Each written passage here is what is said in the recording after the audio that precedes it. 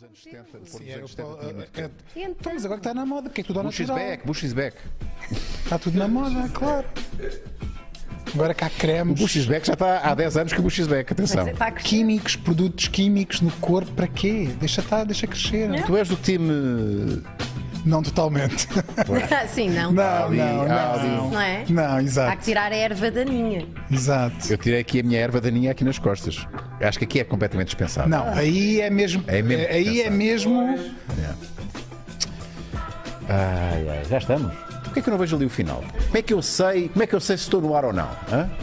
Como é que eu sei? Que eu gosto de saber. Eu gosto de saber se estou no ar ou não. E como é que eu estou? Eu estou muito penteadinho, não estou? Estás incrível. E há aqui um mamilo que... 2. 3. Mas eu não estou a ver o mamilo. Epá, há de estar aqui algures. Mas eu agora... não, estou a ver um, Porque... Estou a ver um, pelo menos. Isto agora é muito estranho. Isto é por causa da Joana. Mas tu estavas a ver 3, não era? Estou a ver 3. Pois. Há pessoas que têm 3 mamilos. Pois há, tenho um amigo que sim, que acho que o mamilo de cima colou com a... Então fica um mamilo... Acho que ele estava a fazer uma cambalhota quando era um feto. Não é? Estava a fazer uma cambalhota. Sim. E acho que o mamilo colou à parte de baixo da barriga e quando derreteu e ficou com 2 mamilos do lado direito. Mas um aqui na barriga e outro aqui? Coitado. Bom, se isto não é um bom início de qualquer conteúdo audiovisual, pá... Isso é muito esquisito. Porquê é que o Maluco Beleza não tem 200 mil visualizações por cada vídeo? Estás vestido. Achas que sim? Eu acho que devias mostrar esse mamilo. Por acaso ainda ninguém fez um programa a SIC chegou a ter na altura um programa de meteorologia que as pessoas chegavam sim. Eram notícias. Exato, nos anos 90. Lembro disso. Mas, por exemplo, um podcast, toda a gente nua, naturista, acho que ainda não há, pá, não? Não, acho que também não vai ser hoje, não é? Mas, não vai ser hoje. Ok. Mas a ideia fica, está a semente. Mas a ideia fica, um podcast naturista. Sim. Quem são estas duas pessoas que estão aqui connosco no Maluco Beleza Show de hoje? Joana Gama, que dispensa apresentações. Não, por acaso quero ouvir. Joana Gama, e agora? como é que tu apresentas? Pois é. Stand-up comedian, mãe. Sim. É péssimo, não é? Definir uma Mulher pessoa pela mãe. Mãe leoa, mãe coragem. Sim. Bom, artista de variedades. Sim, como tu. E temos aqui um outro artista de variedades. Não sei se gostas deste termo também, artista de variedades. Vicente Alves de variedades. Não? É pejorativo? Não Mas és variado na tua arte, porque tu és escritor, variado, argumentista, realizador. Que mais podemos dizer? Acho que resumiste bem. Mãe. Então, és variado. Mãe leoa. Mãe coragem. Mãe guerreira. Pá, temos aqui 2 pessoas, 3, incluindo-me, que gostam de conversar. Mas eu trouxe um amigo que está aqui. Quem é que trouxeste hoje, Vicente? Eu trouxe o meu irmão gêmeo que veio também, que insistiu em vir. E agora era mesmo verdade. Não, o problema é que pode ser mesmo verdade. Não sei se queremos já abrir essa caixa. Mas vocês não acreditam. Eu acredito nessas coisas. Nos fantasmas e isso? Claro. Não é fantasmas, é espíritos, presenças, entidades. Cada um chama o que quiser. Energias. Há pessoas que chamam que é energias. Não, mas há pessoas que acreditam mesmo, os espíritas, para sermos mais específicos, que acreditam que existe um plano que convive connosco, só que nós não o vemos, de entidades que estão... E quando começa a falar sobre isto, há um arrepiozinho na espinha que se começa a despontar. A ideia de que, se calhar estão aqui pessoas sentadas e a ver isto. No outro dia nós falámos sobre isto, sobre a possibilidade de estar aqui... Sim, estou na vida deles. Entidades, sim. Foi com convidados. Quando é que foi? Não. A taroga. Foi com a taroga. Tivemos com a taroga, o Marco Horácio estava aí e de repente estávamos a falar sobre espiritismo. Bem, nós temos de dar um norte a isto, não é? Porque às tantas... malta que está a ver isto, se quiserem fazer perguntas aos nossos convidados, estejam à vontade. Podem se tornar patronos do Maluco Beleza, podem também se tornar aderentes deste magnífico canal. Não se esqueçam de um gosto gostoso, é sempre fixe. Eu se calhar vou fazer o seguinte, vou já lançar uma coisa, que não é publicidade, é apenas uma promoção de um evento ao qual o Maluco Beleza está associado. E que a Ana, melhor do que ninguém, poderá falar. Ana, estás aí desse lado, Ana? Alô, escuto? Alô, escuto. O que é que o Maluco Beleza vai... Ficar com certeza, Maluco Beleza. Epá, porque... vocês já foram DJs alguma vez? Já. Eu não. É mais interessante a tua resposta. Porquê não? Todos nós já fomos DJs uma vez na vida, quanto mais não seja em casa. Eu não sei se sou a melhor pessoa para responder a isso, porque toda a gente vai-me odiar. Não gostas de música? Não, eu gosto de música, eu ouço música. Não gostas de divertir as pessoas? Não é isso. Eu não vejo nenhuma especial oh, meu talento. Deus, estou a ver, talento, qualidade ou interesse numa pessoa que ele vai mesmo dizer música e mistura músicas com os discos e faz um Caraças. Tu não achas que não há arte nenhuma no DJing? Cuidado. E tu estás a sublinhar. Tu és má. Acho que não há arte nenhuma. Acho que é uma coisa que já estou a ver o título do vídeo depois no YouTube. Das coisas mais desinteressantes dos últimos 20 anos, 30. A sério, é muito interessante. Sabes o que é que tu devias fazer? Devias fazer um filme sobre a história do DJ. Claro. Isso é um preconceito, Vicente? Pois, se calhar é um preconceito, mas eu tenho 50 anos, já posso ter idade para pois, ser um velho. Dizer realmente o que penso. Ele é velho. Epá. Mas, espera aí, sabes que dentro do DJing... o DJ de hip-hop, por exemplo, faz aquelas... Esse ainda é o pior de todos. Esse então não tem mesmo interesse nenhum. Isso é gravíssimo que estás a fazer, Vicente. Adoro, mas é verdade, hoje em dia não damos opiniões. Porquê? Mas esta opinião é muito extremada? É extremada. É anos 90? Mas eu não venho aqui para mentir. Obrigado, que é mesmo assim? Mas espera aí.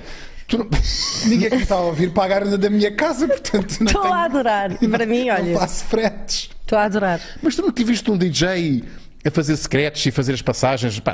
Claro que já vi, já ouvi, já dancei ao som de DJs, mas quer dizer, não estou pouco marimbando quem é que está e tu não agradeces, Olha, já pensaste quando vais para uma discoteca? Obrigada. Não, no sentido em que estou aqui na discoteca, estou aqui a dançar, olha que boa seleção musical não consigo reparar, uma coisa que consigo fazer, que é perceber que uns são melhor que outros. Pronto. Sim, verdade. Mas em quê? Consigo perceber em que, por exemplo, na seleção musical. Estou a falar como um leigo, não é?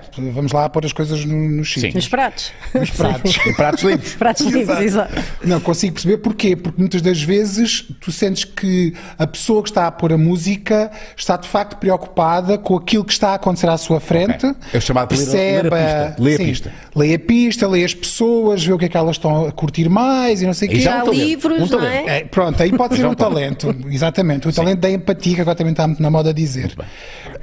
E há outras que estão-se marimbando para o que é que as pessoas estão a... Não é? Já cheguei a dar a alturas em que a pista quase está vazia e eles continuam porque estão a curtir imenso. Isso é verdade. Mas repara... Esse talento, pronto, então eu vou admitir que isso é um talento, ler a pista. Ter um conhecimento musical, seleção musical...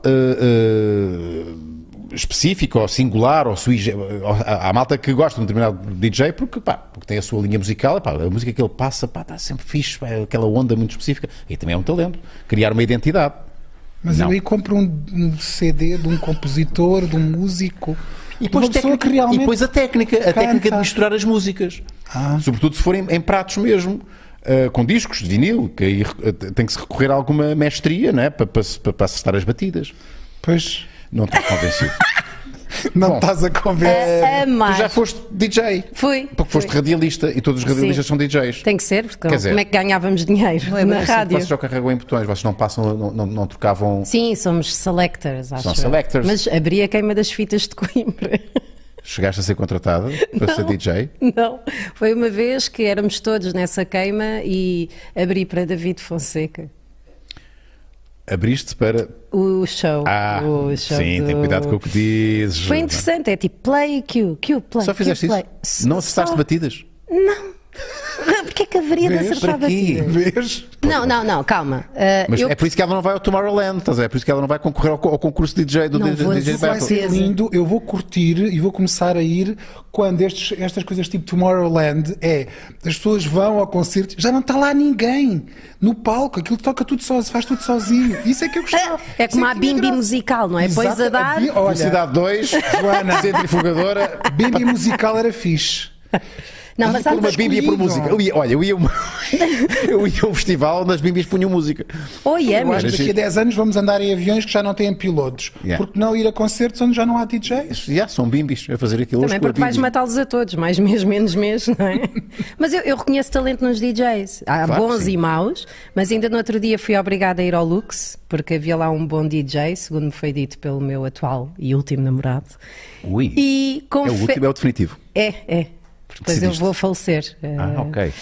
E reconheço que aquele DJ tinha talento. Em quê? Em fazer as passagens de músicas e não só da mesma maneira que há narrativas intercaladas, alternadas e não sei o quê, ele também conseguia, a meio das músicas, incorporar outras faixas de outras coisas. Portanto, é como se estivéssemos a ver uma espécie de jam session culinário. Sim, tem aqui o arroz, mas isso a tirar um bocado de espargos. E agora estou com os espargos. Não sei quê, não é? Onde é que os espargos apareceram? E de repente... Isso é que é uma boa passagem musical. De repente, peraí, eu já estou a curtir outra música e não dei por ela. Exato. E foi bom. Apesar de eu não ter grande cultura de música, dance music e música eletrónica, fiquei nos anos 90 no Call Me Mr. Vane, Call Me Mr. Wrong. Pois eu também. Eu gosto muito. Nos anos 90. I know what I want. Isso é mais a minha onda. Mas aquilo foi giro, mesmo só com a água das pedras no bucho. Gostei de estar no Lux até às 6 da manhã. Uau! 6 da manhã, sóbria. Uau!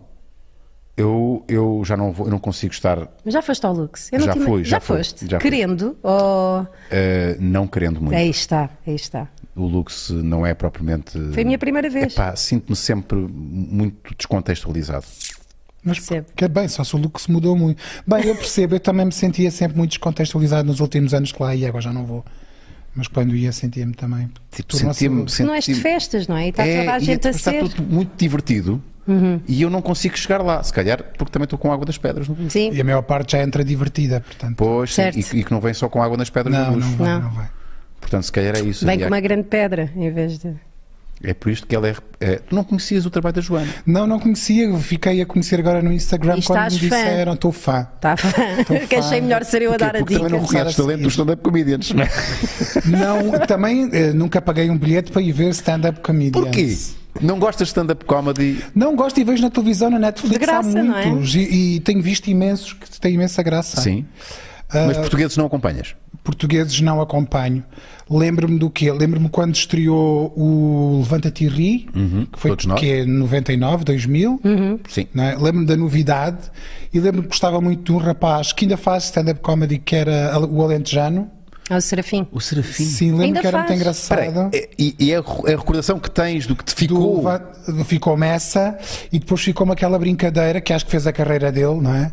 A carreira dele começou ali, foi quando o Bruno Nogueira falou no Senhor do Bolo. Exato. Sim. Mas por acaso acho que não foi aquele que falou no Senhor do Bolo. Não, foi uma entrega de prémios. Foi uma entrega de prémios, mas ele também vinha dali, não é? Sim. Ele também começou ali, o Bruno era miúdo. Sim. Portanto, tenho assim algumas memórias do Levanta-te e Ri, mas não, confesso que não é uma coisa que eu fico a ver. Agora vejo o César Mourão no Terra Nossa porque lhe acho imensa graça. Não é bem stand-up comedy, mas, não é bem stand-up comedy, aquele repentismo. Eu gosto muito de ver ali. Então, conheceste a Joana Gama no Instagram? E ver os vídeos dela, que ela põe os vídeos muito engraçados. Exatamente, foi esse. Joana, fala-me então do teu estado atual de vida. Sim. Gostei muito daquele das raquetes. Pois está, isto era uma publicidade, não passem, que é publicidade. Olha, ela pôs agora ali um tão bom que ela a fazer o tutorial de maquilhagem com as coisas, com cenas maradas. Isso foi incrível. Isso é incrível. Isso é uma coisa recente agora tua, não é? Tu criaste uma personagem. Tens várias personagens. Tenho uma personagem que eu adoro, que é a Ana Paula. Exato. Quem é a Ana Paula? A Ana Paula é o nome de uma educadora da escola da minha filha que agora está a saber que o nome dela... Não sabia. Não sabia. Porque achei que nome é que indica mais, desculpa Ana Paula, mas que indica mais uma pessoa que pode refilar com outras. Ana Paula. Não é Ana Paula? Ou Ana Paula. Olha, vem Ana Paula. Ana Paula é muito nome de rapariga que nasceu nos anos 70. É isso. Como Carla. Sim. Agora já ninguém põe Carla. Olha, as Carlas e os DJs Carlas já agora. Isto foi uma Carla DJ. Não, tu vês Carlas com a malta mais de 40, has de reparar. Certo, há muitas Os bebés, Carlas. As miudinhas agora são todas Cereja, Carlotas, Constância. Como cereja? Cereja. Não há nada, Sol, cereja. Sim. Há assim nomes. Maria do Céu. Ou árabes ou agora indígenas. há os nomes tradicionais que voltaram todos, não é? Sim. E depois há assim aqueles nomes mais artísticos. Sim. Tipo champignon. Champignon talvez não. Não, champignon talvez não. Mas luz. Luz, e sim. Ou então nomes indígenas, não é? Ou então, sim. Coisa assim indígenas. Então, Ana Paula. Ana Paula foi uma personagem que eu criei, tendo como base não só essa pessoa do estabelecimento de ensino da minha filha, mas também uma pessoa muito próxima da minha família. Muito bem. Que está constantemente a fazer aquilo que nós chamamos de nagging. Que é, o que é o nagging? Pá, é ser tuga ao máximo dos anos 70. É tudo aquilo que tu fazes está mal. Olha como é que tu estás sentado. Isso é maneira de estar sentado. Tu não tens já 40 e tal anos, não sabes sentar-te direito. Essa camisola não está justa demais. Isso é para quê? Vês para arranjar gaja? É. Isso é difícil. Não sabes estar em condições. Foste pôr o cabelo para estar assim, todo molhadinho. Pá, imagina. Porque há pessoas assim, Tu disseste que ias comer 3 hambúrgueres, porque é que só comeste 2? O outro é para quem? Vou dar à vizinha? Pá, e então... É que não há resposta para isso. Não há. Não há estragar-se. É terrível, é terrível. E então eu faço aquilo e quando acabo de gravar eu sinto-me só angustiada e zangada, sabes? Porque aquilo me faz reviver toda a minha infância. Tu levaste muitas Anas Paulas na tua vida? Levei com uma intensa. Uma em particular? Mas estamos a falar de mesmo. Ok. E então eu gravo aquilo e fico mal, fico triste, fico zangada, mas depois as pessoas adoram aquilo. Ou seja, fazes aquilo, portanto, é serviço público que estás a fazer? Estou a fazer, porque há muita gente que diz... com sacrifício pessoal. Sim, mas mesmo, aquilo sai-me do pelo, literalmente, como falámos há pouco. Mas as pessoas dizem, eu acho que sou uma Ana Paula, bem, vou parar eu. De nada, Portugal. É um sádico, de nada. Sim.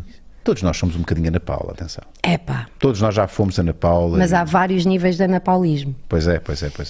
Nós como somos... Tu és mãe? Tu não és pai, não. Vicente. Nós como somos pais, somos um bocadinho Ana Paula. Nasce uma Ana Paula sempre que somos progenitores. Sim, não sujes isso, não faças isso, não sei o quê, põe-te direito, não sei o quê. Há sempre ali uma... Mas acho que isso tudo é válido se houver aí uma decalagem entre as várias, não é? Se for, senta-te direito, passado meia hora, olha... Sim, não é de rajada. O pão. Agora, pá.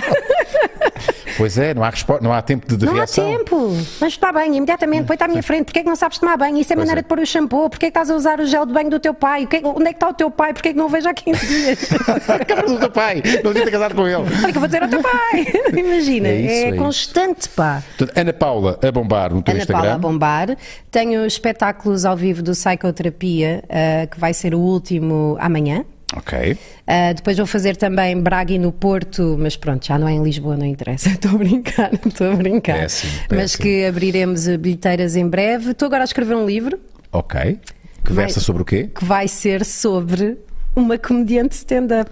Porque eu gosto de escrever sobre coisas que eu não conheça. Sim. E gosto de sair de se for uma comediante de stand-up de sucesso, seguramente. Seguramente é uma coisa que... Lá está, é aí onde entra a minha imaginação, percebes? É aí onde eu tenho que fazer o sonho, não é? Sim, tenho que tentar.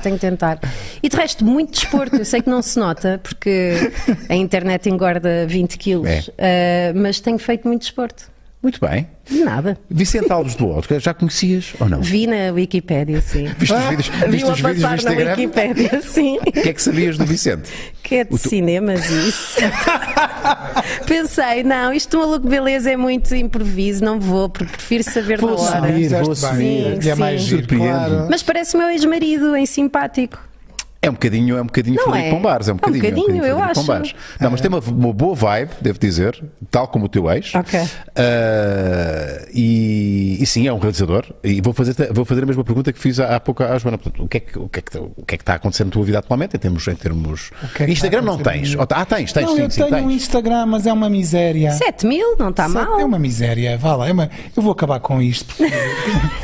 Não é deprimente ter... Não é nada. Não é deprimente. Depois eu vejo aquelas pessoas... eu sigo pessoas, não é? Sim. São 3 milhões de seguidores, 4 milhões. Pois. Elas vêm... Isso há muito vietnamita. Há muito vietnamita também. Tens de ver quem é que segue essas pessoas. Mas também não... Eu ponho o quê? Ponho as coisas que vou gostando. Gatos. Puseste ali um gato. Tenho uma gata. Mais gatos. Ponho a gata. Sim. Agora tenho posto a gata porque estou cansado olha, é a minha gata com os meus livros e é uma vida calma. Os gatos são, de facto, é assustador.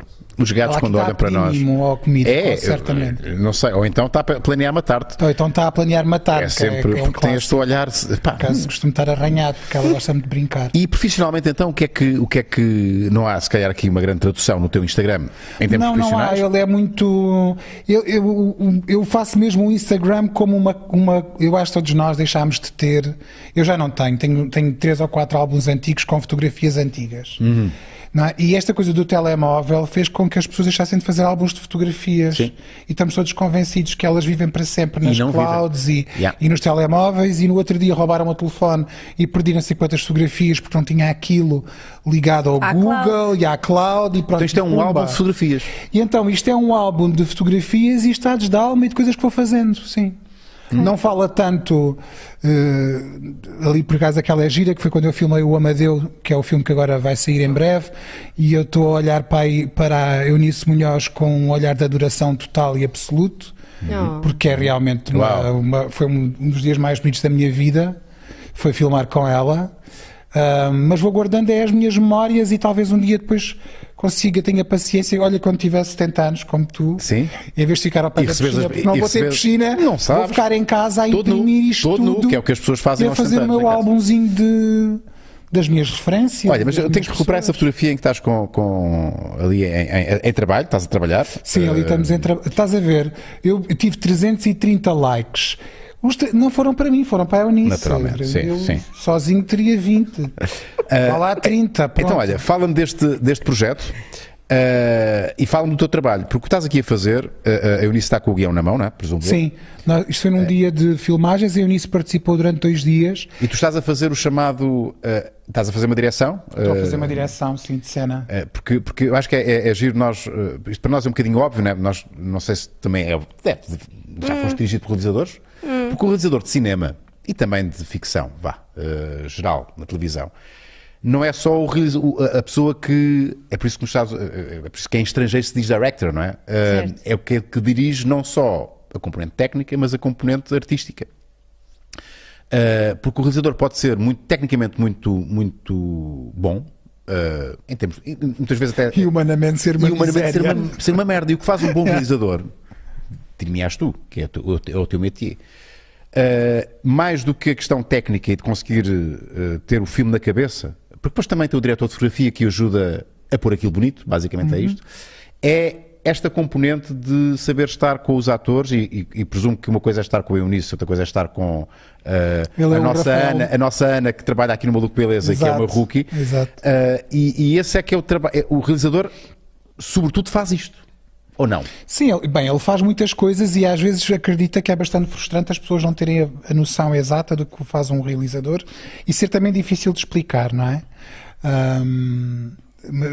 Há um filme muito giro, fizeram um remake de um filme do Fellini que era o Nine, que é a versão musical em que a Judi Dench dizia ao Daniel Day-Lewis: tu tens a profissão mais fácil do mundo, só tens que dizer sim, não, sim, não, sim, não. A questão é que o realizador passa muito tempo a dizer sim ou não, ou seja, ele diz sim ou não para chegar à concretização daquilo que ele tem na cabeça. Sim. Mas esse sim e cada não tem que ser muito pensado e demora muito tempo a preparar um filme. E tu podes estar 2 anos a decidir quais os nãos e quais os sims que queres que formem o teu filme, que depois as pessoas vão ver. Tu consegues ver um filme em paz?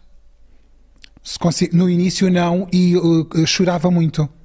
Ok. Não, a sério, chorava muito. Choravas, literalmente? Quando eu comecei a realizar e a escrever e depois a realizar, eu achava que ia-me acontecer isso, que eu nunca mais conseguia olhar para um filme sem ser do ponto de vista puramente olhar de trabalho sim. Analítico. Eu pensei assim, imagina, pode acontecer com um músico também, eu nunca mais vou conseguir ver um filme descansado e curtir, emocionar-me com o filme, deixar-me levar. Sim. E eu lembro-me de chorar no início e pensei assim, isto é horrível.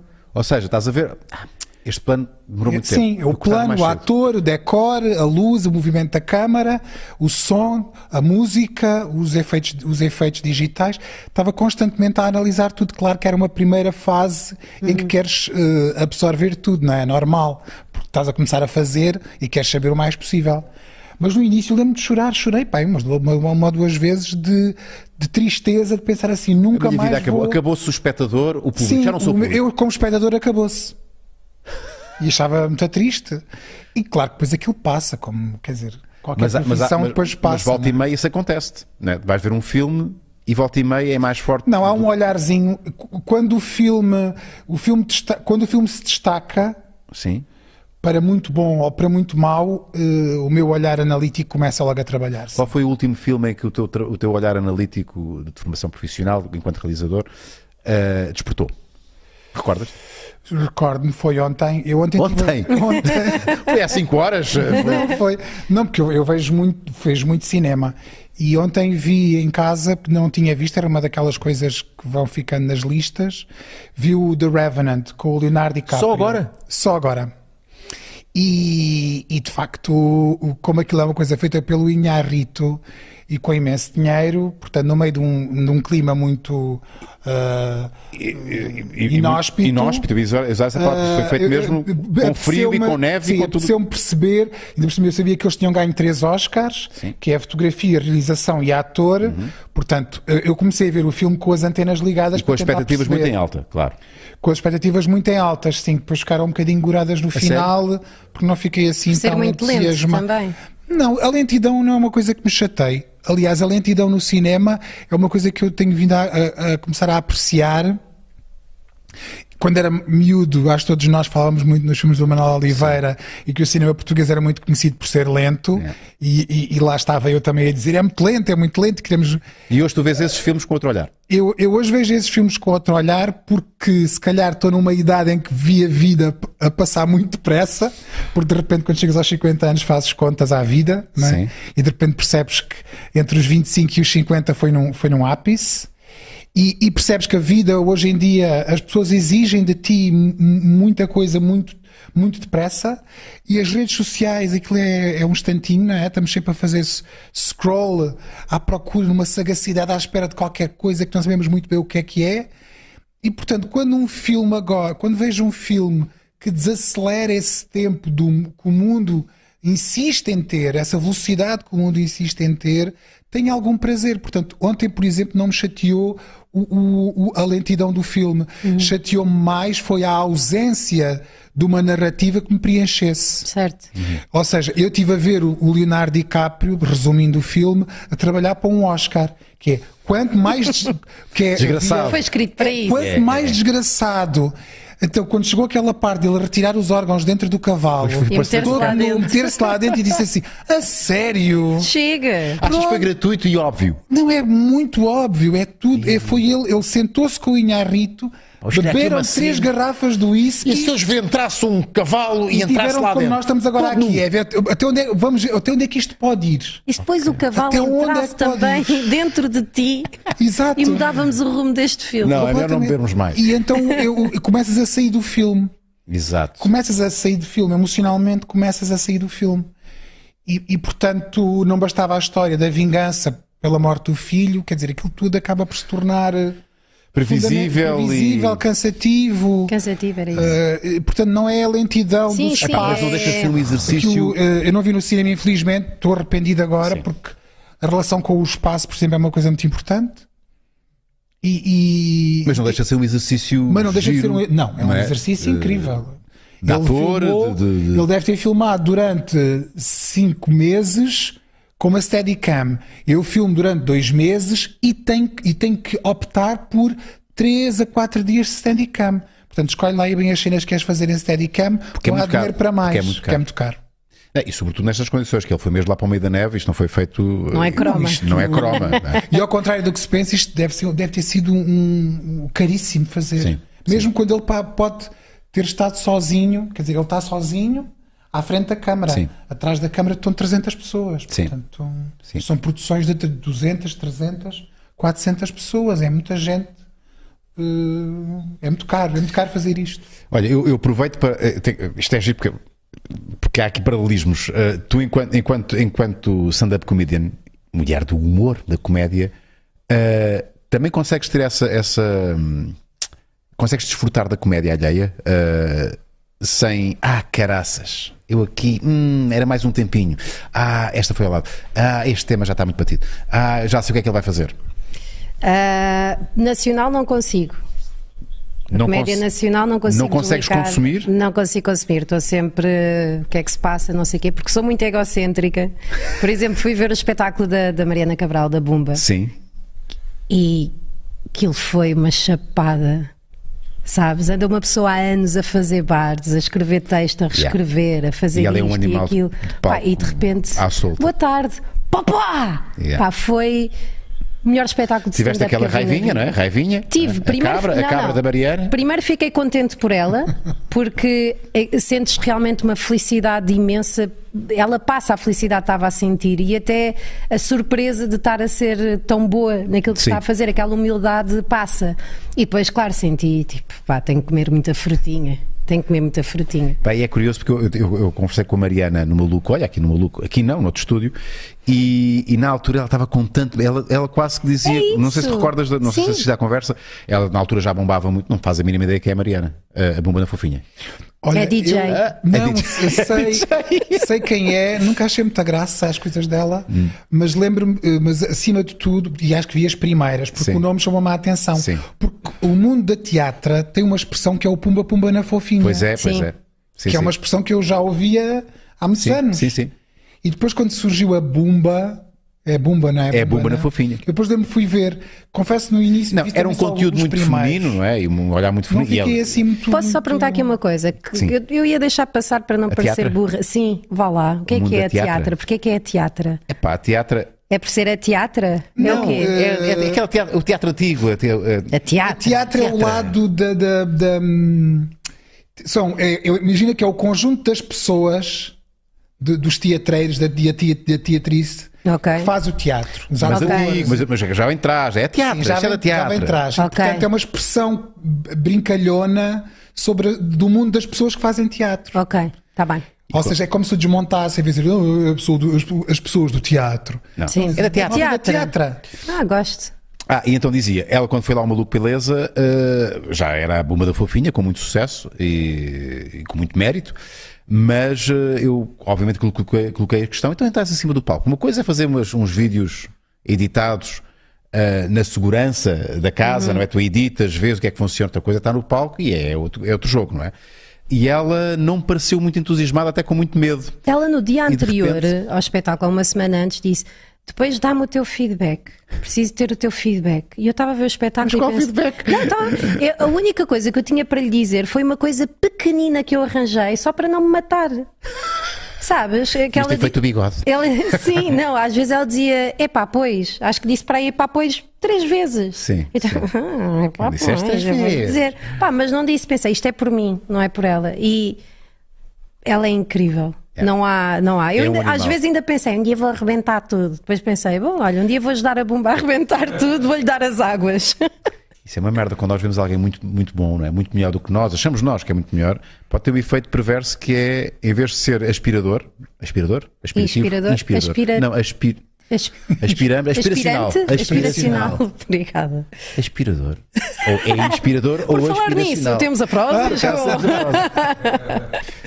Pode ser desolador, não é? Deixar-nos na merda, eu não sou nada. Pensava eu querer alguma coisa e jamais chegarei àquele... Isso é se estivermos num contexto deprimido, não é? Que é provavelmente o meu.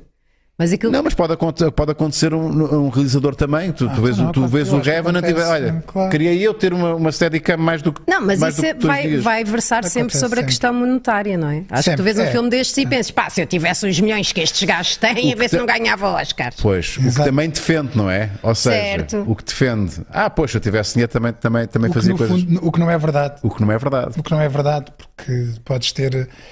Vocês não sei se se lembram daquele filme que era O Carteiro de Pablo Neruda. Sim. Não é? Que foi um sucesso mundial. Em Portugal acho que teve mais de um ano em cartaz. Quer dizer, um sucesso que consegue explicar.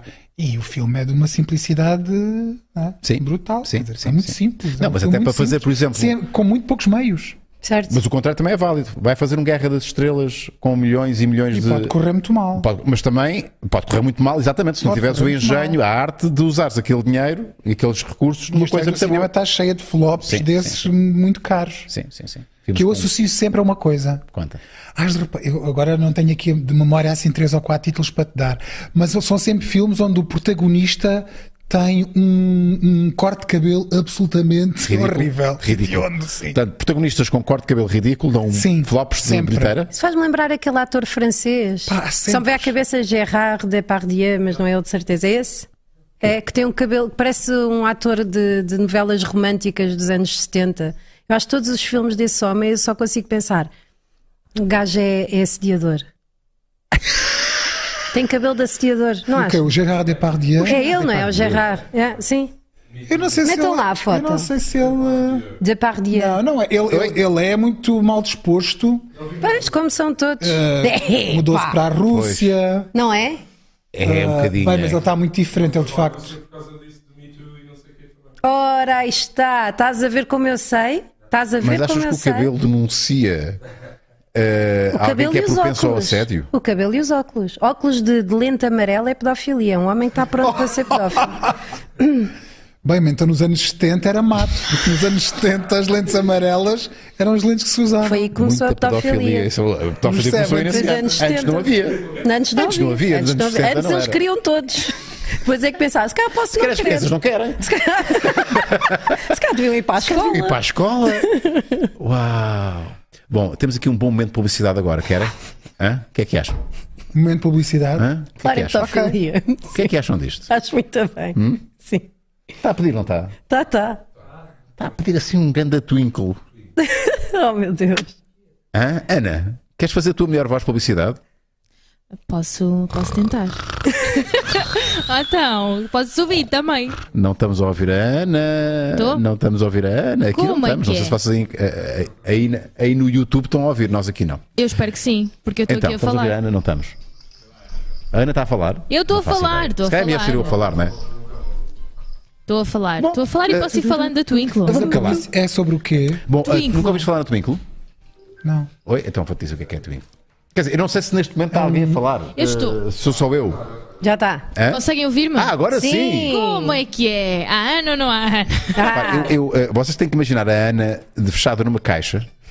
Sim. Ela sempre que lhe é dada a permissão para falar, vem com esta alegria toda. Finalmente! A sair do bolo. Que ela está permanente, e agora permitimos que a Ana falasse. A Twinkle. Ficar com certeza, maluco, beleza. Agora vai para dentro da caixa. Vou para dentro. Fecha a caixa. Até já. A palavra, eu estava a brincar com a palavra sonho, porque tudo depende. O sonho tem uma carga tramada. Podes estar a vida toda a correr atrás de um sonho e ele nunca se concretizar, não é? E depois pensas, pô, tive aqui a vida toda a esforçar-me, a cansar-me, a fazer sacrifícios para algo que não se concretizou, e depois ou não se concretiza, ou depois concretiza-se e percebes que era isto. O que é que vem a seguir a isto? Eu sonhava fazer isto e agora? A felicidade não está aqui. Porque as pessoas depois depositam muita esperança no sonho, não é? Quando eu conseguir isto vou ser feliz. Não. Existe quase uma obsessão, não é? Porquê que os nossos sonhos não podem mudar todos os dias? Imagina, eu quando era pequenina queria ser professora de educação física. Certo. O que não é mau, mas acho que estou melhor agora. Porque não tenho de ouvir crianças de um lado para o outro. Sim. Não é? E achas que as pessoas tinham um sonho de ser professoras de educação física, sonho mesmo, e conseguiram ser, será que são felizes pelo... Podem ser. Profissionalmente, podem ser. Há pessoas que gostam, mas a minha questão aqui está mais no... Quando nós temos um sonho e se estivermos mesmo focados nele, se calhar não conseguimos ficar gratos por todas as coisas acessórias que têm acontecido. Não, e desfrutar, está aqui um grande clichê, da viagem, não é? Sim, exatamente. Porque estamos tão focados no objetivo, não é? Na concretização, que depois esquecemos que é fixe também estarmos aqui a fazer isto. E nós estamos abertos a novos caminhos. Por exemplo, eu podia estar completamente louca nisto de ser stand-up e não pensar, se calhar vou escrever uma peça de teatro, ou se calhar vou escrever um livro. Não, porque isto não contribui para o meu objetivo. Sim. Não, acho que somos uma multiplicidade de coisas e o facto de termos esse foco...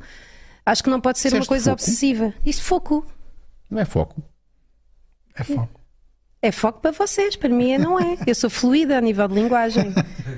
Porque nos cingirmos só ao foco? Word fluid. Porque foco é tipo o marido da foca. Foco vem de focar.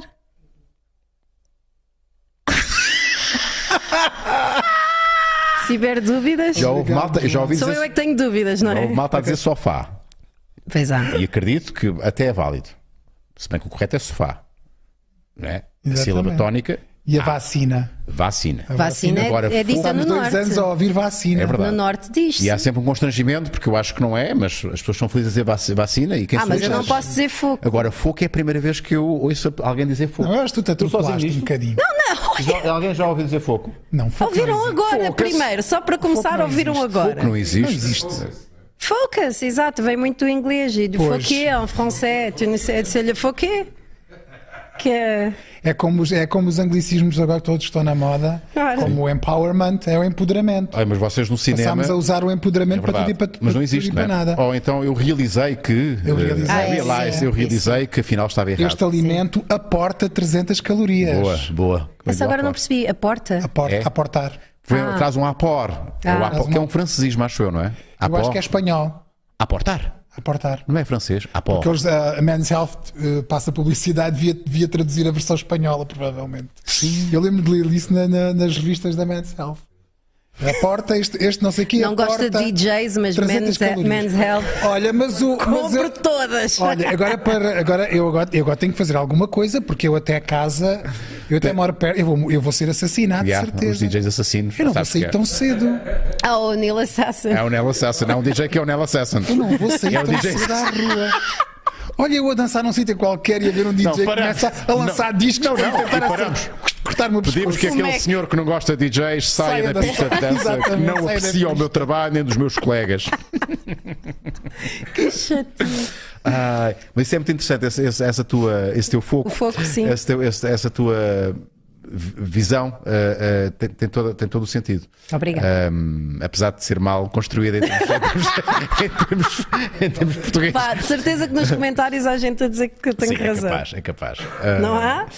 E tu tens Tens sonhos profissionais? Tenho muitos. Os realizadores têm sempre aquele filme que gostariam um dia de realizar. Claro, eu acho que os sonhos vão se multiplicando, porque a vida multiplica-se.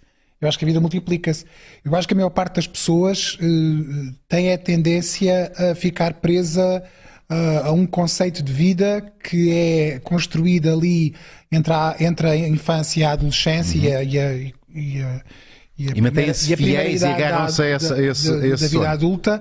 É porque já reparaste, a primeira coisa que pergunta a uma criança quando ela é pequenina é o que é que queres ser quando fores grande. Pois é. Não é? E é muito giro porque as pessoas, os miúdos, o que deviam ser educados e alertados para dizer olha, quer ser boa pessoa. Nem mais. Não quer ser bombeiro, não quer ser rico, não quer ser gestor quer ser boa pessoa, quer ser uma pessoa boa. Não, e agora vamos filosofar um bocadinho. Que é realmente aquilo que é importante. E o que é ser uma pessoa boa? É que até o conceito é importante. Não, seres uma pessoa boa, és uma pessoa que. Com bons valores? Com bons valores, com bons princípios, és uma pessoa que tem empatia pelo outro. És uma pessoa que é capaz, de tirar a camisola e dar ao outro se ele estiver frio. Ok, e são valores. Não é? Mas não será também importante a pessoa ser educada a conhecer-se? Não, claro. E a desenvolver-se, o autoconhecimento. O autoconhecimento, a desenvolver-se, e ela vai certamente descobrir que não há só um sonho, há muitos. Quer dizer, eu agora podia dizer 20 ou 30, Sim. E vou morrer com muitos por cumprir. Não estou aflito em cumpri-los. Sim. E não te penitencias. E não penitencio se eles não acontecerem. Não é? Porque nós. Lá está, eu acho que a vida multiplica. Com o tempo nós vamos conhecendo mais pessoas, conhecendo mais sítios, lendo mais livros, vendo mais filmes. E vamos sendo outras pessoas. E vamos sendo pessoas que se multiplicam. Hoje não gostas de DJs, daqui a 1 ano ou 2 podes gostar. Está casado com um?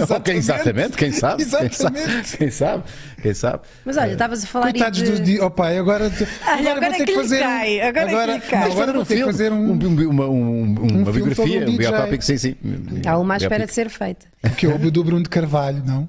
Por exemplo, olha, nem me lembrei disso. O que é que os outros DJs acharão do Bruno Carvalho como DJ? Acho que não acreditam que faça parte da classe, diria eu. Porque ele põe música e faz aquilo e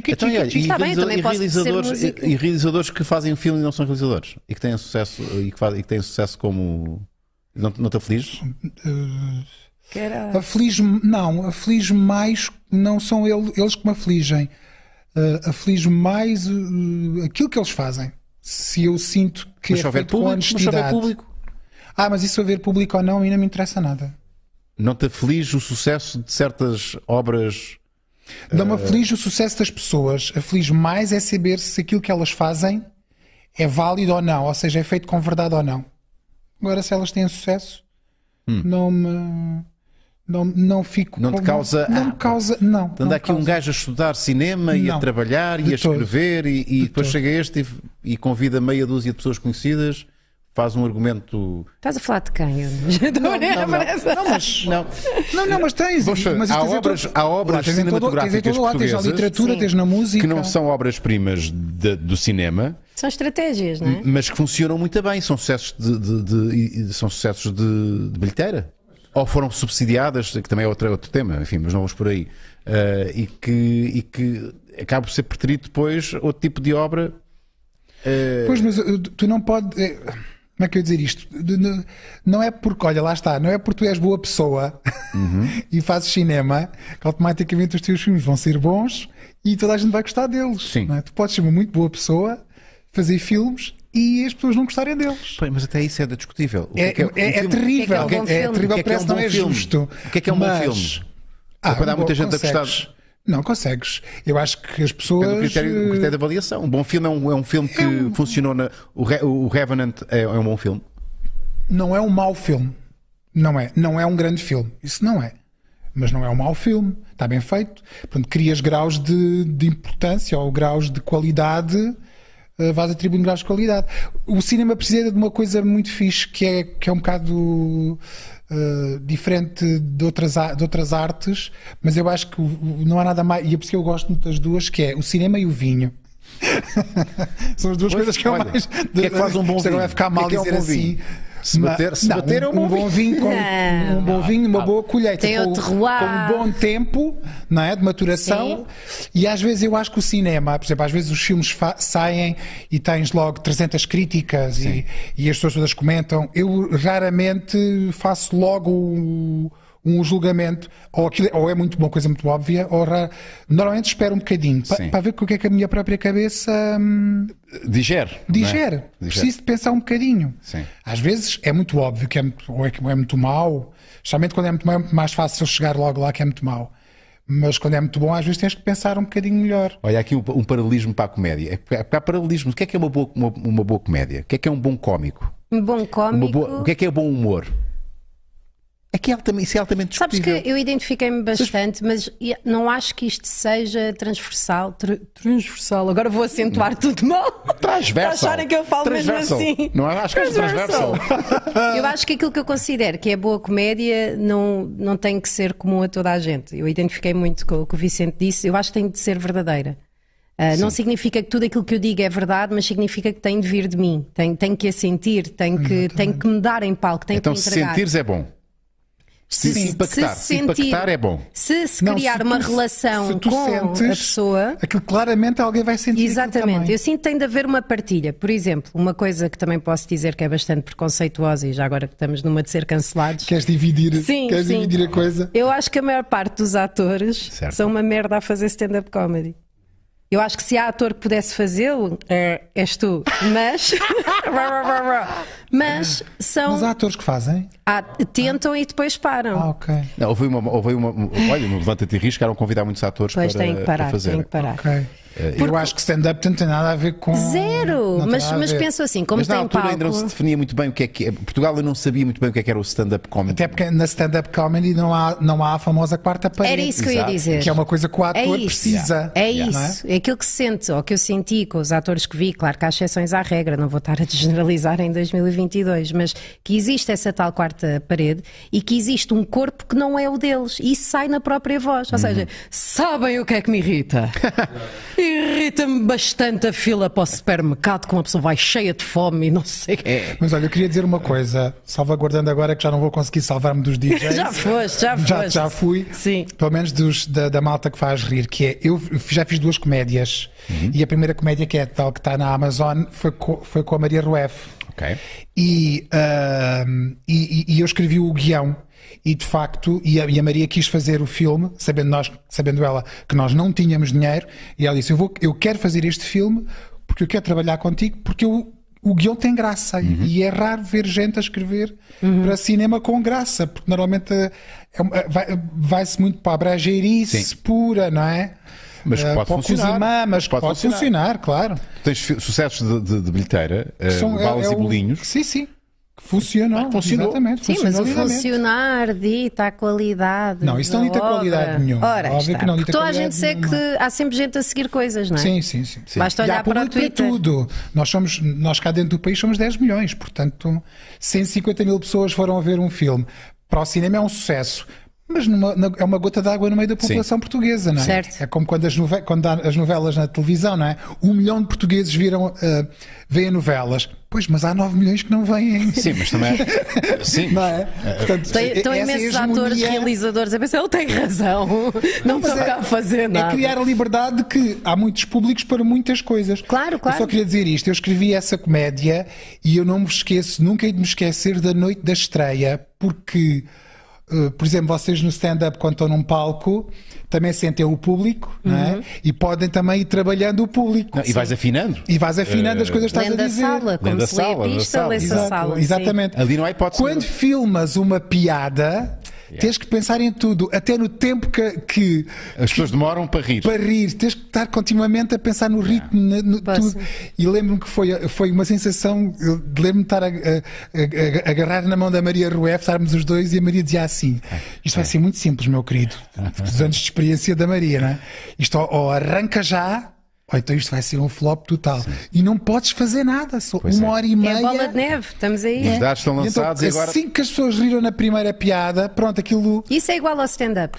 Isso é completamente... Foi muito já salvaste muita coisa. Certeza absoluta nas tuas atuações. Sim. Já começaste mal.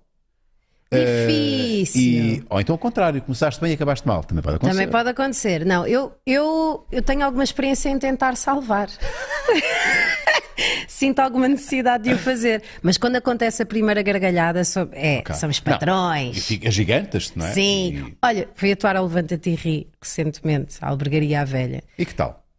Foi uma experiência interessante. Ui, isso é um eufemismo para qualquer coisa. Não, repara, o interessante é eufemismo para algo. É como aquelas pessoas que foram ver o filme. O que é que gostaste? Gostei muito da luz. Pois, tem uma luz muito bonita. A fotografia era incrível. Exato. Mas como aquilo era em Albergaria à Velha e o meu texto é muito de Lisboa, eu senti que estava perante um dilema, que ou adaptava o texto para a Albergaria à Velha... Mas repara, o programa era para ser visto no país inteiro. Exatamente. Ou borrifava-me para a Albergaria à Velha... Estou a conseguir dizer bem esta palavra, não estou? Nem Albergaria, mas nem foquemos. E concentrava-me na televisão. Decidi concentrar-me na televisão, mas foi doloroso. Uma pessoa estar a atuar e a ver risos fora de sítio, ou nem sequer a ver. Há uma piada que eu faço. Que faço mesmo para dar um tiro no pé, eu gosto muito. E que vou dizer aqui. Aquele suicídio. Sim, mas gosto do constrangimento e vou fazer aqui, vou queimá-lo. Por favor. Porque aqui é que vão ver no Levanta-te e Ri, nem por isso. Que foi. Estou a brincar, então. Que foi. Posso dizer que odeio chutes e pontapés? E geralmente a resposta a isto é: ninguém responde, ficam só, deixa ver. Sim. Mas lá foi: não. O que é isto? Isto não é chutes, pois não? Isto é o quê? Acho que não é. Por que estamos a ouvir esta música? Não sei, acho que... sabes quem é que foi? O espírito de quem? Isto é um DJ que está aqui. Não é não. Quem? Ouve o resto da piada e vais perceber. Posso dizer que odeio chutes e pontapés? Albergaria à Velha. Não! Odeio chutes e pontapés. Acho que eles são tão chatos que mesmo depois de um deles morrer vão continuar a dar concertos. Não! E de repente, aquilo... Não, mas isto é uma coisa na qual eu não acredito. Chutes e pontapés fazem parte da minha infância. Se fores ver o DVD dos 25 anos dos chutes, eu estou lá a dormir, mas estou. E eu gosto deste desafio. Então... Essa é pior do que a minha... Mas ela disse passam porque ela é esperta. Não, infância, não sei o quê. Mas pronto, quando há a primeira gargalhada tu ficas pavão. E isto tanto pode dar para sentires uma adrenalina gigante e vamos e estão comigo, como pode dar uma adrenalina gigante e estão-me a cagar para vocês. Tudo que eu disse vocês já comem merda, vamos embora. Então é difícil, mas a primeira gargalhada eu... Ok, ainda sei andar nisto, sei andar nisto. Nós estamos a ouvir coisas a serem tocadas. É o assédio. É o meu irmão gêmeo que anda a passear pela sala, como não pode falar, que foi dar um passeio. Está na caixa com a Ana. Olha, por falar em caixa. Sim, que caraças. Temos caixas para vos oferecer. Ficar com certeza, maluco beleza. Fixe é que estás em casa e eles entregam-te. Pá, sim. Numa caixa. Podiam era levar o lixo. Eu sinto que isso é um serviço extra. Se pagares um bocadinho a mais. Eu acho que se pagares. Não é? Olha, por 2 euros levo mais. Mas por acaso o que deviam fazer, já agora, fica esta crítica, era fazer uma retoma das caixas. Pois é. Não é? E as caixas depois serem reutilizadas. Sim, para as caixas poderem ser reutilizadas. Eu tenho utilizado isso para vender coisas em segunda mão numa outra aplicação. Tu vendes coisas em segunda mão? Vendo. O quê? Tipo livros e roupas. Pensava que era Vinted? Sim, não. Mas depois falamos. Ok. Também não se pode dar tudo logo no início. Bom, deixem-me só dizer-vos que no final desta emissão do Maluco Beleza, que vocês devem já expressar o vosso contentamento através de um like, não custa nada, vamos ter um momento de show. E uma coisa muito fora. Não sei se é a primeira vez, seguramente vocês vão ver isto ao vivo. Okay. Já ouviram falar numa modalidade chamada rope skipping? Pelo nome, já estou a ver mais ou menos o que não é nada sexual. Eu sei. Quer dizer, pode ser. Pode ser. Se estiver nu. Pode ser. Mas é perigoso. Ser. Nu a fazer isto é muito perigoso. Já fizeste nu? Não seria uma boa imagem, pois não? Agora fiquei curioso. Ropes. Envolve corda e envolve saltar à corda. Então será que é um gajo a saltar à corda? É capaz de ser um gajo a saltar à corda. Mas há várias formas de saltar à corda e isto é uma modalidade. E há mesmo competição. Okay. E temos mesmo um campeão que está aqui hoje. Campeão nacional de triplos consecutivos e outros títulos nacionais em equipa. Rope skipping, é assim que se diz skipping, não é? Talvez que era Skyping. Se fosse a Joana, se calhar diria Skyping. Traduz-se numa combinação entre dança, ginástica e os tradicionais saltos à corda. E vamos ter aqui uma demonstração no final desta emissão do Maluco Beleza. Para já, eu vou fazer uma coisa que eu acho que vai correr muito bem, porque vocês são as pessoas certas para isto. Nós inauguramos aqui digamos que um conteúdo. Eu não faço ideia do que é que está aqui escrito. Ok? São frases, foi a nossa Ana que está na caixa. Ela tem muito tempo livre, não está lá na caixa. Deixa-me só dizer, eu não assumo nenhum tipo de responsabilidade pelo papel que sair. Mas escreveste todo o conteúdo que está aqui. Escrevi? Tu escolheste frases, pensamentos, mas não assumes responsabilidade. Não, eu não escrevi em pergunta. Escrevi. Se calhar perguntas, frases soltas. Então, vou tirar o primeiro. Bora lá, boa sorte. Vosso comentário, por favor, para esta frase. God. Ok. Não sei o que é que isto quer dizer. É o teu comentário? Não se nasce mulher, torna-se. Isto foi a autoria de Beauvoir. Não sei se foi... peço desculpa pela minha ignorância, mas não sei se Beauvoir foi um filósofo, um escritor. Acho que é filósofo. Beauvoir. Atira com confiança que tens 50% de probabilidade. Foi um filósofo. Não se nasce mulher, torna-se. É Madame Beauvoir. É Madame, é uma filósofa, sim. Mas não sei se ela se tornou mulher, Simone. Percebes? O que é isto? Não se nasce mulher, torna-se. A maneira como eu interpreto, sem contextualizar na época, é que ser mulher também pode ser condicionado pela sociedade, não é? Aquilo que nós imaginamos que é feminino ou que achamos que é feminino é um contexto muito social, é imposto. Portanto, sem estar a contar com o género biológico em si, a concepção, a identidade daquilo que é uma mulher é algo que é absorvido e é ambiental. Mas essa concepção depois é uma concepção social, mas também pode ser uma concepção pessoal, aquilo que tu entendes ser mulher. Certo. Ela também pode estar a falar de outra coisa, que é mulher como sendo um resultado mais adulto e maturado de nascer menina. Ou seja, uma mulher torna-se mulher. É uma menina adulta. Sim, ou seja, conquista-se ser mulher quando tu evoluís da tua ingenuidade de menina. É como ser exemplo. pai. Sim. Ser pai não se é pai só porque se fez um filho. Exatamente. Tens de tornar um pai. Pai é quem cuida. Não sei. Apetece dizer alguma coisa sobre isto? Agora não. Por acaso já fizeste um filme sobre uma grande mulher. Já. A Flor Espanca. Que é uma referência, né? no cultural e do feminismo, não é? Que ela foi uma mulher muito à frente do seu tempo e tu, melhor do que ninguém, poderás falar sobre ela porque tu também fizeste o argumento do filme. Sim, também fiz o argumento do filme.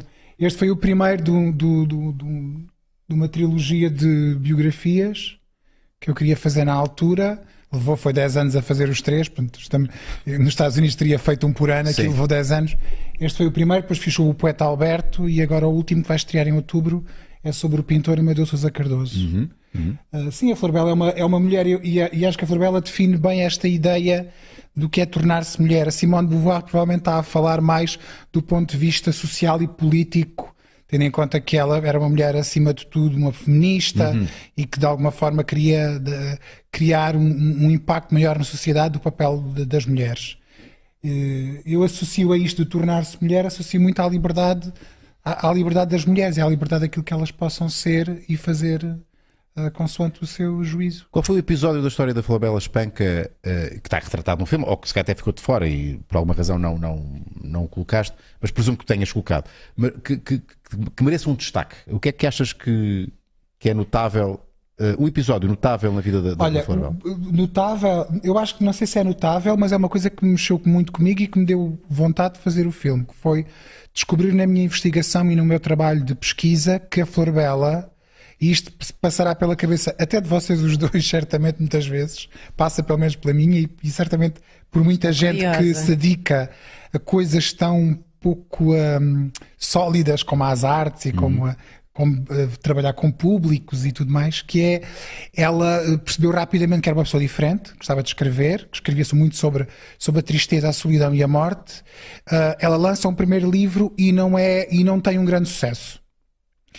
E percebe que de alguma forma a escrita lhe suga uma energia, e lhe provoca uma inquietação que não a deixa ser uma mulher como as outras meninas, provavelmente quando lhes perguntaram o que é ser quando for grande, quer ser dona de casa e mãe. Sim. Não é? Pronto. E portanto eu descobri que a Flabela para de escrever, desiste de escrever para tentar ser uma mulher como as outras. Porque ela não conseguia viver com... E durou quanto tempo essa tentativa? Durou pai de 3 ou 4 anos. E aquilo que provoca o regresso dela à escrita é a trágica morte do irmão dela num desastre de avião ao enfrentar a Torre de Belém. Ou seja, é uma morte próxima, que lhe diz imenso, que faz com que ela volte a escrever. Porque precisa também. Porque precisa. Ali de repente aquilo torna-se visceral nela. Escreve durante 3 anos e depois morre. Agora já contaste o fim. Ela morre no fim. Ela morre no fim. Mas é uma coisa que eu acho que todos nós nos questionamos. Será que vale a pena o que eu estou a fazer? Será que, como dizias há bocadinho, há pessoas que são realizadores melhores do que eu, há stand-ups que são melhores do que eu, será que o meu trabalho é válido? Porque é que eu estou-me a chatear, a tentar e depois não corre bem e depois... Porque é que eu não escolho outra vida? Não sou uma pessoa, entre aspas, normal, com o emprego das 9 às 5 e de repente tenho uma vida mais calma, mais tranquila. A Flabela passou por isto e o filme fala muito neste processo de uma pessoa com um talento, com uma vocação, que de alguma forma fecha essa vocação dentro de uma gaveta e tenta ser uma pessoa como as outras, mas não consegue. Porque tu nunca podes fugir à tua vocação. Sim. Quer dizer, podes mas vais ser muito infeliz, não é? Depois ficas uma Ana Paula. As Anas Paulas são pessoas muito frustradas. São. Estás a ver ou não? Voltamos à... Mas Ana Paulas são pessoas que cresceram e quando lhes perguntaram em criança o que é que queres ser... Não havia o que é que queres ser, é onde é que podes ir buscar dinheiro para ter onde viver. Eu acho que essa geração estava mais aflita para ter onde morar, porque os pais... Não, Ana Paula, estás a pensar numa Ana Paula com quantos anos? 50? Se tivesse 50... Já 60 e Não, tal. Então já 60 sim. A fazer anos dia... Estou a brincar. É uma geração diferente. Sim, Mas foi uma Ana Paula com 20 anos. Porque há Anas Paulas com 20 anos. Não, ninguém batiza. Agora Ana Benedita... Sim. Não, eu estava a dizer a nível de feitio, não é? Agora a Ana Paula não existe. Já ninguém é Ana Paula. Nem Paulas. Mas em termos de feitio há. Vai sempre existir nas Paulas. Em termos de feitio vão todos os géneros, todos os tipos de comportamento vão existir sempre. Sempre, exatamente. Umas vezes com mais expressão, porque, por exemplo, as Anas Paulas expressam-se muito na internet. Elas sempre existiram. Sim. Mas agora com a internet, de repente, mas sim, sempre existiram. Não tinham espaço. Deu-se espaço. Não tinham espaço para se expressarem, não é? Para dizerem. A internet deu espaço a demasiada gente que devia estar calada. É isso. Por outro lado, também ficámos a saber que eles existem. Eu ontem dizia isso, fiquei a saber, às vezes imagina, andas na rua, pronto, tinhas aquela ilusão, não é?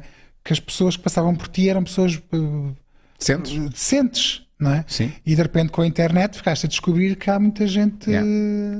Mas eu acho que há pessoas que só são indecentes na internet. Isso é que eu acho. Há pessoas que não são elas. Não, será que elas são verdadeiramente assim? Eu acho que aquilo ou é um alter ego? Eu acho que ali é uma revelação de caráter puro, porque as pessoas estão escondidas. E essa ideia da liberdade, da anarquia, porque a net funciona ainda um bocadinho, enquanto isto não for verdadeiro. Aliás, eles na Europa já falam sobre isto, que é impor regras.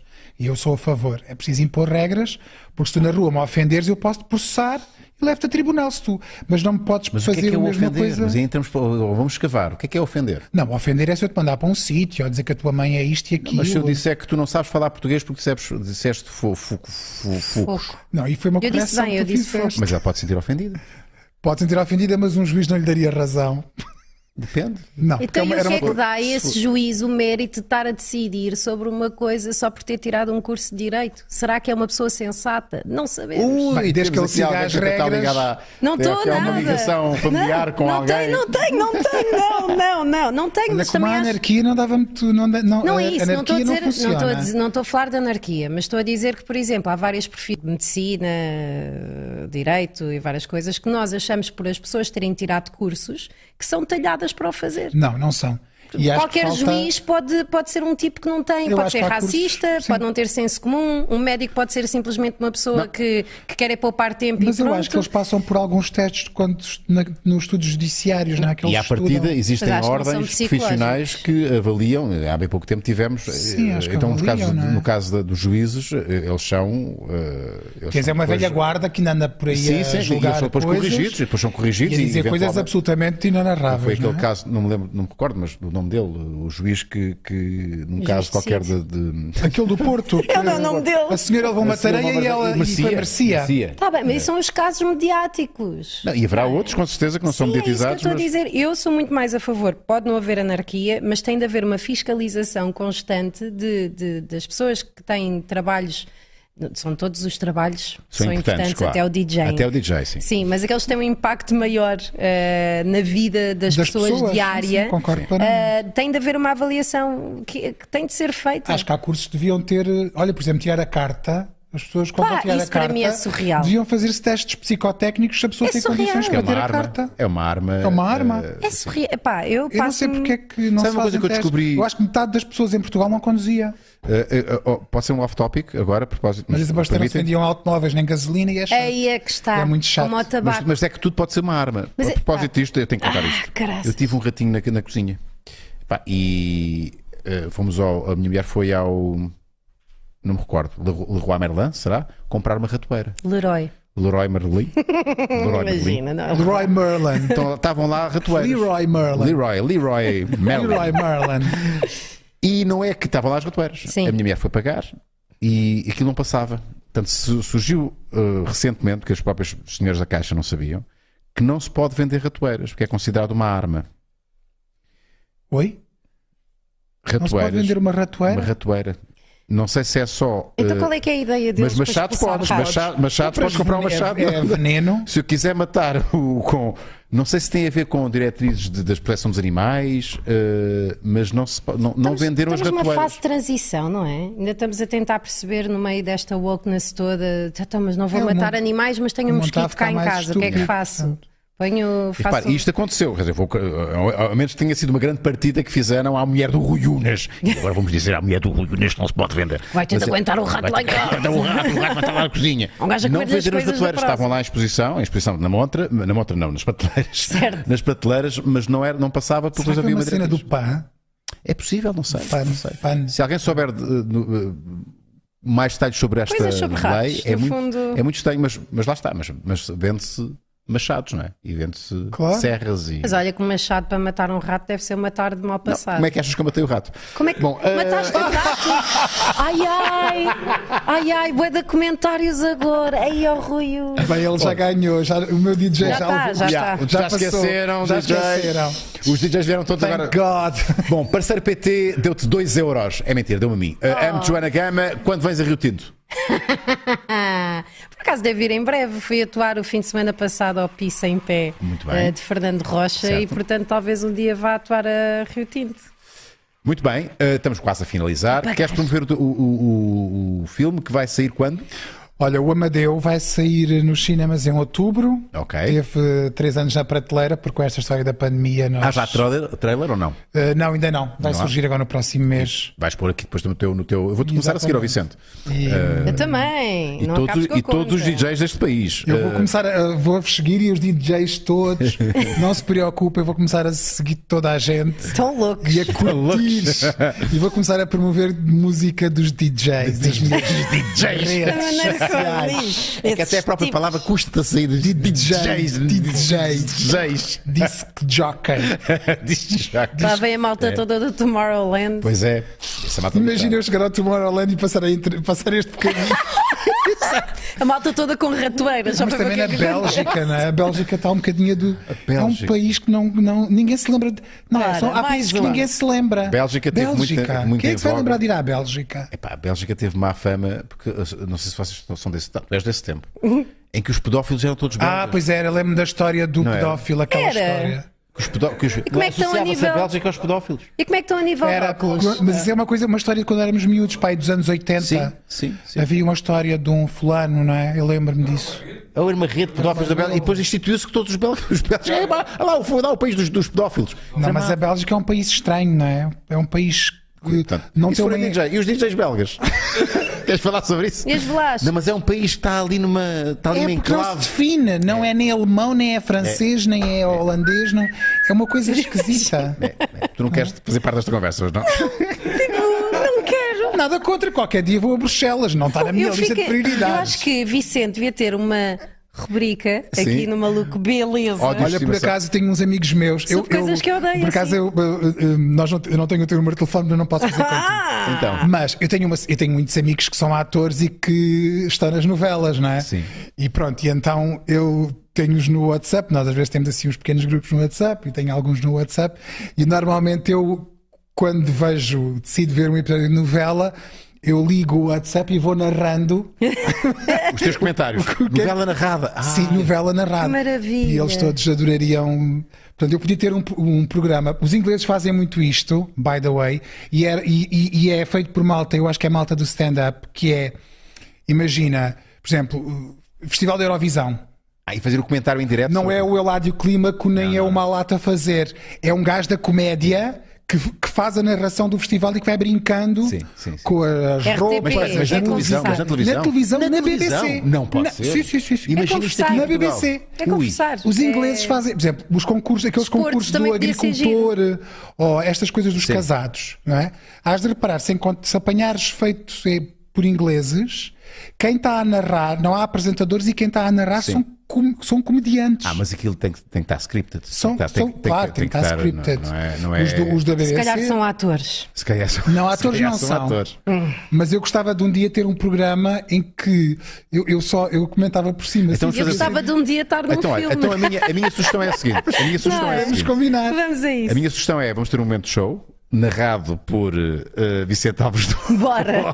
Vamos ter uma salva de palmas ao Rui Santos, 26 anos, que é luz, praticante de rope skipping há 14 anos, treinador do grupo LX Skippers. Onde é que estás, Rui? Vem para aqui, Rui.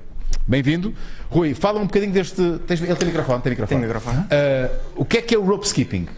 O rope skipping é uma combinação dos saltos à corda com acrobacia, ginástica, dança. Há uma federação? Existe uma associação, a Associação Portuguesa de Rope Skipping, que promove toda esta atividade junto das camadas mais jovens, mais pequeninos e até mesmo adultos. Portanto, posso desafiar-vos daqui a pouco também a juntarem-se a mim. Algumas habilidades, se estiverem a par. Não vai acontecer. Não, eu consegui já sacar uns duplos. Quando fazia crossfit já estava já com uma boa dinâmica de duplos. Mas o que tu fazes, isto é outro nível. Há competição. Que tipos de competição é que existem? Eu sei que há individual, coletivo. Competições individuais, exatamente, com provas de velocidade. Por exemplo, o maior número de saltos em 30 segundos. No estilo skipping, saltar de um pé para o outro. Provas de resistência, provas de 3 minutos, a saltar também o mais rápido possível. Provas de potência no caso dos triplos consecutivos que se falou há pouco. Há provas artísticas? Ou seja, provas artísticas de freestyle. Ou seja, num determinado momento fazer as maiores habilidades mais diversas e também sacar aqui alguns sorrisos e algumas habilidades. Qual é que é a tua especialidade? A minha especialidade são os triplos consecutivos e também o freestyle. Sim. É para que eu gosto mais, é o freestyle. Na tua página, isto é Quental 22, é assim que te chamas? Sim. Tu colocas bastantes vídeos sobre esta tua modalidade, e que também é uma arte. Não? Tu começaste a saltar a corda como as pessoas normais, ou começaste logo assim? Sim, não, isto surgiu como um desafio. O meu treinador na altura de ginástica trouxe esta modalidade. Esse é o teu passado desportivo? O meu passado desportivo é ginástica, comecei desde pequenino, com 3 anos. E de repente o meu treinador na altura desafiou-nos: olha, tenho aqui estas cordas, surgiu esta oportunidade, vamos lá experimentar. E desde aí o bichinho começou a crescer, começámos a gostar cada vez mais e a desenvolver. Muito fixe, se quiserem saber mais e quem sabe até praticarem, tu és uma boa forma de depois encaminhar as pessoas para a modalidade. Sigam o Rental 22 no Instagram. Eu não sei, Vicente, se te apetece saltar à corda. Não. Joana, sim, tu saltas à corda. Bem? Com este sutiã não, mas posso tentar. Ok. Agora vão focar-se todos. Boa. Tentar safar-te ainda, não é? Mas não faço duplos assim à fartazana. Agora já não consigo fazer duplos, mas sim. Então, vamos comentar, se quisermos. Isto tem musiquinha, a tua atuação? Tem musiquinha, tem? Mas comentários seria uma primeira vez. Vamos fazer. Se nos apetecer comentar, comentamos. Ou não, se calhar não queres. Nós podemos gozar contigo. Mas vamos ver. Se nos apetecer comentar, comentamos. Exato. Então, temos aqui o Rui Santos a praticar o rope skipping no final do BELEZA Show. LX Skippers é aqui também a página de Instagram, se vocês quiserem saber mais sobre esta modalidade. Soltem a música e soltem a corda, vamos a isso. Ficar com certeza, maluco beleza. Impressionante. Muito bom. Muito bom mesmo. Parabéns. Devias ser campeão nacional. Tu és campeão nacional de. Desculpa. Espirrar. Triplos consecutivos. Quantos triplos consecutivos fizeste?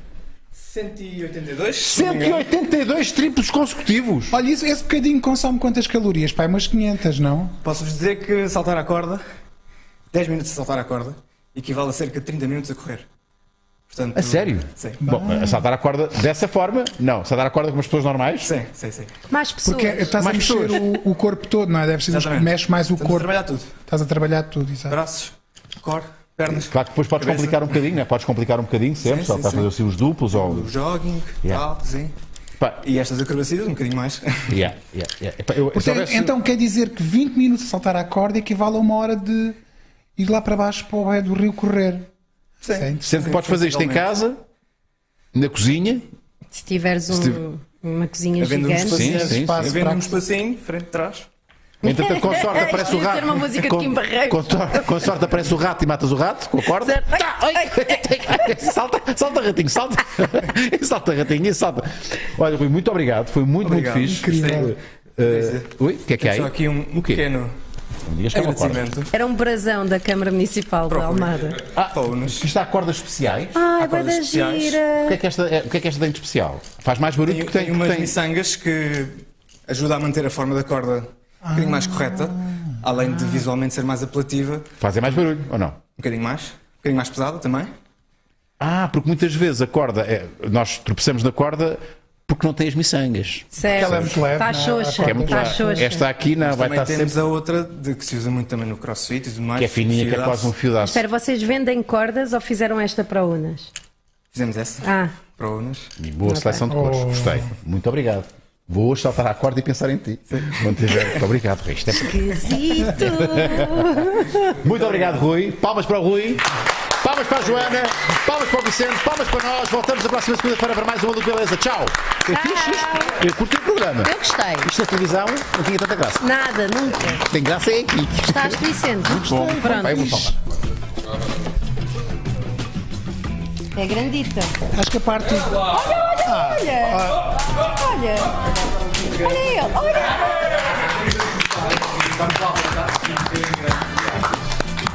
Muito bem. Uau. E funciona. Funciona. O senhor. Funciona. Eu acho que já fiz mais isso agora do que...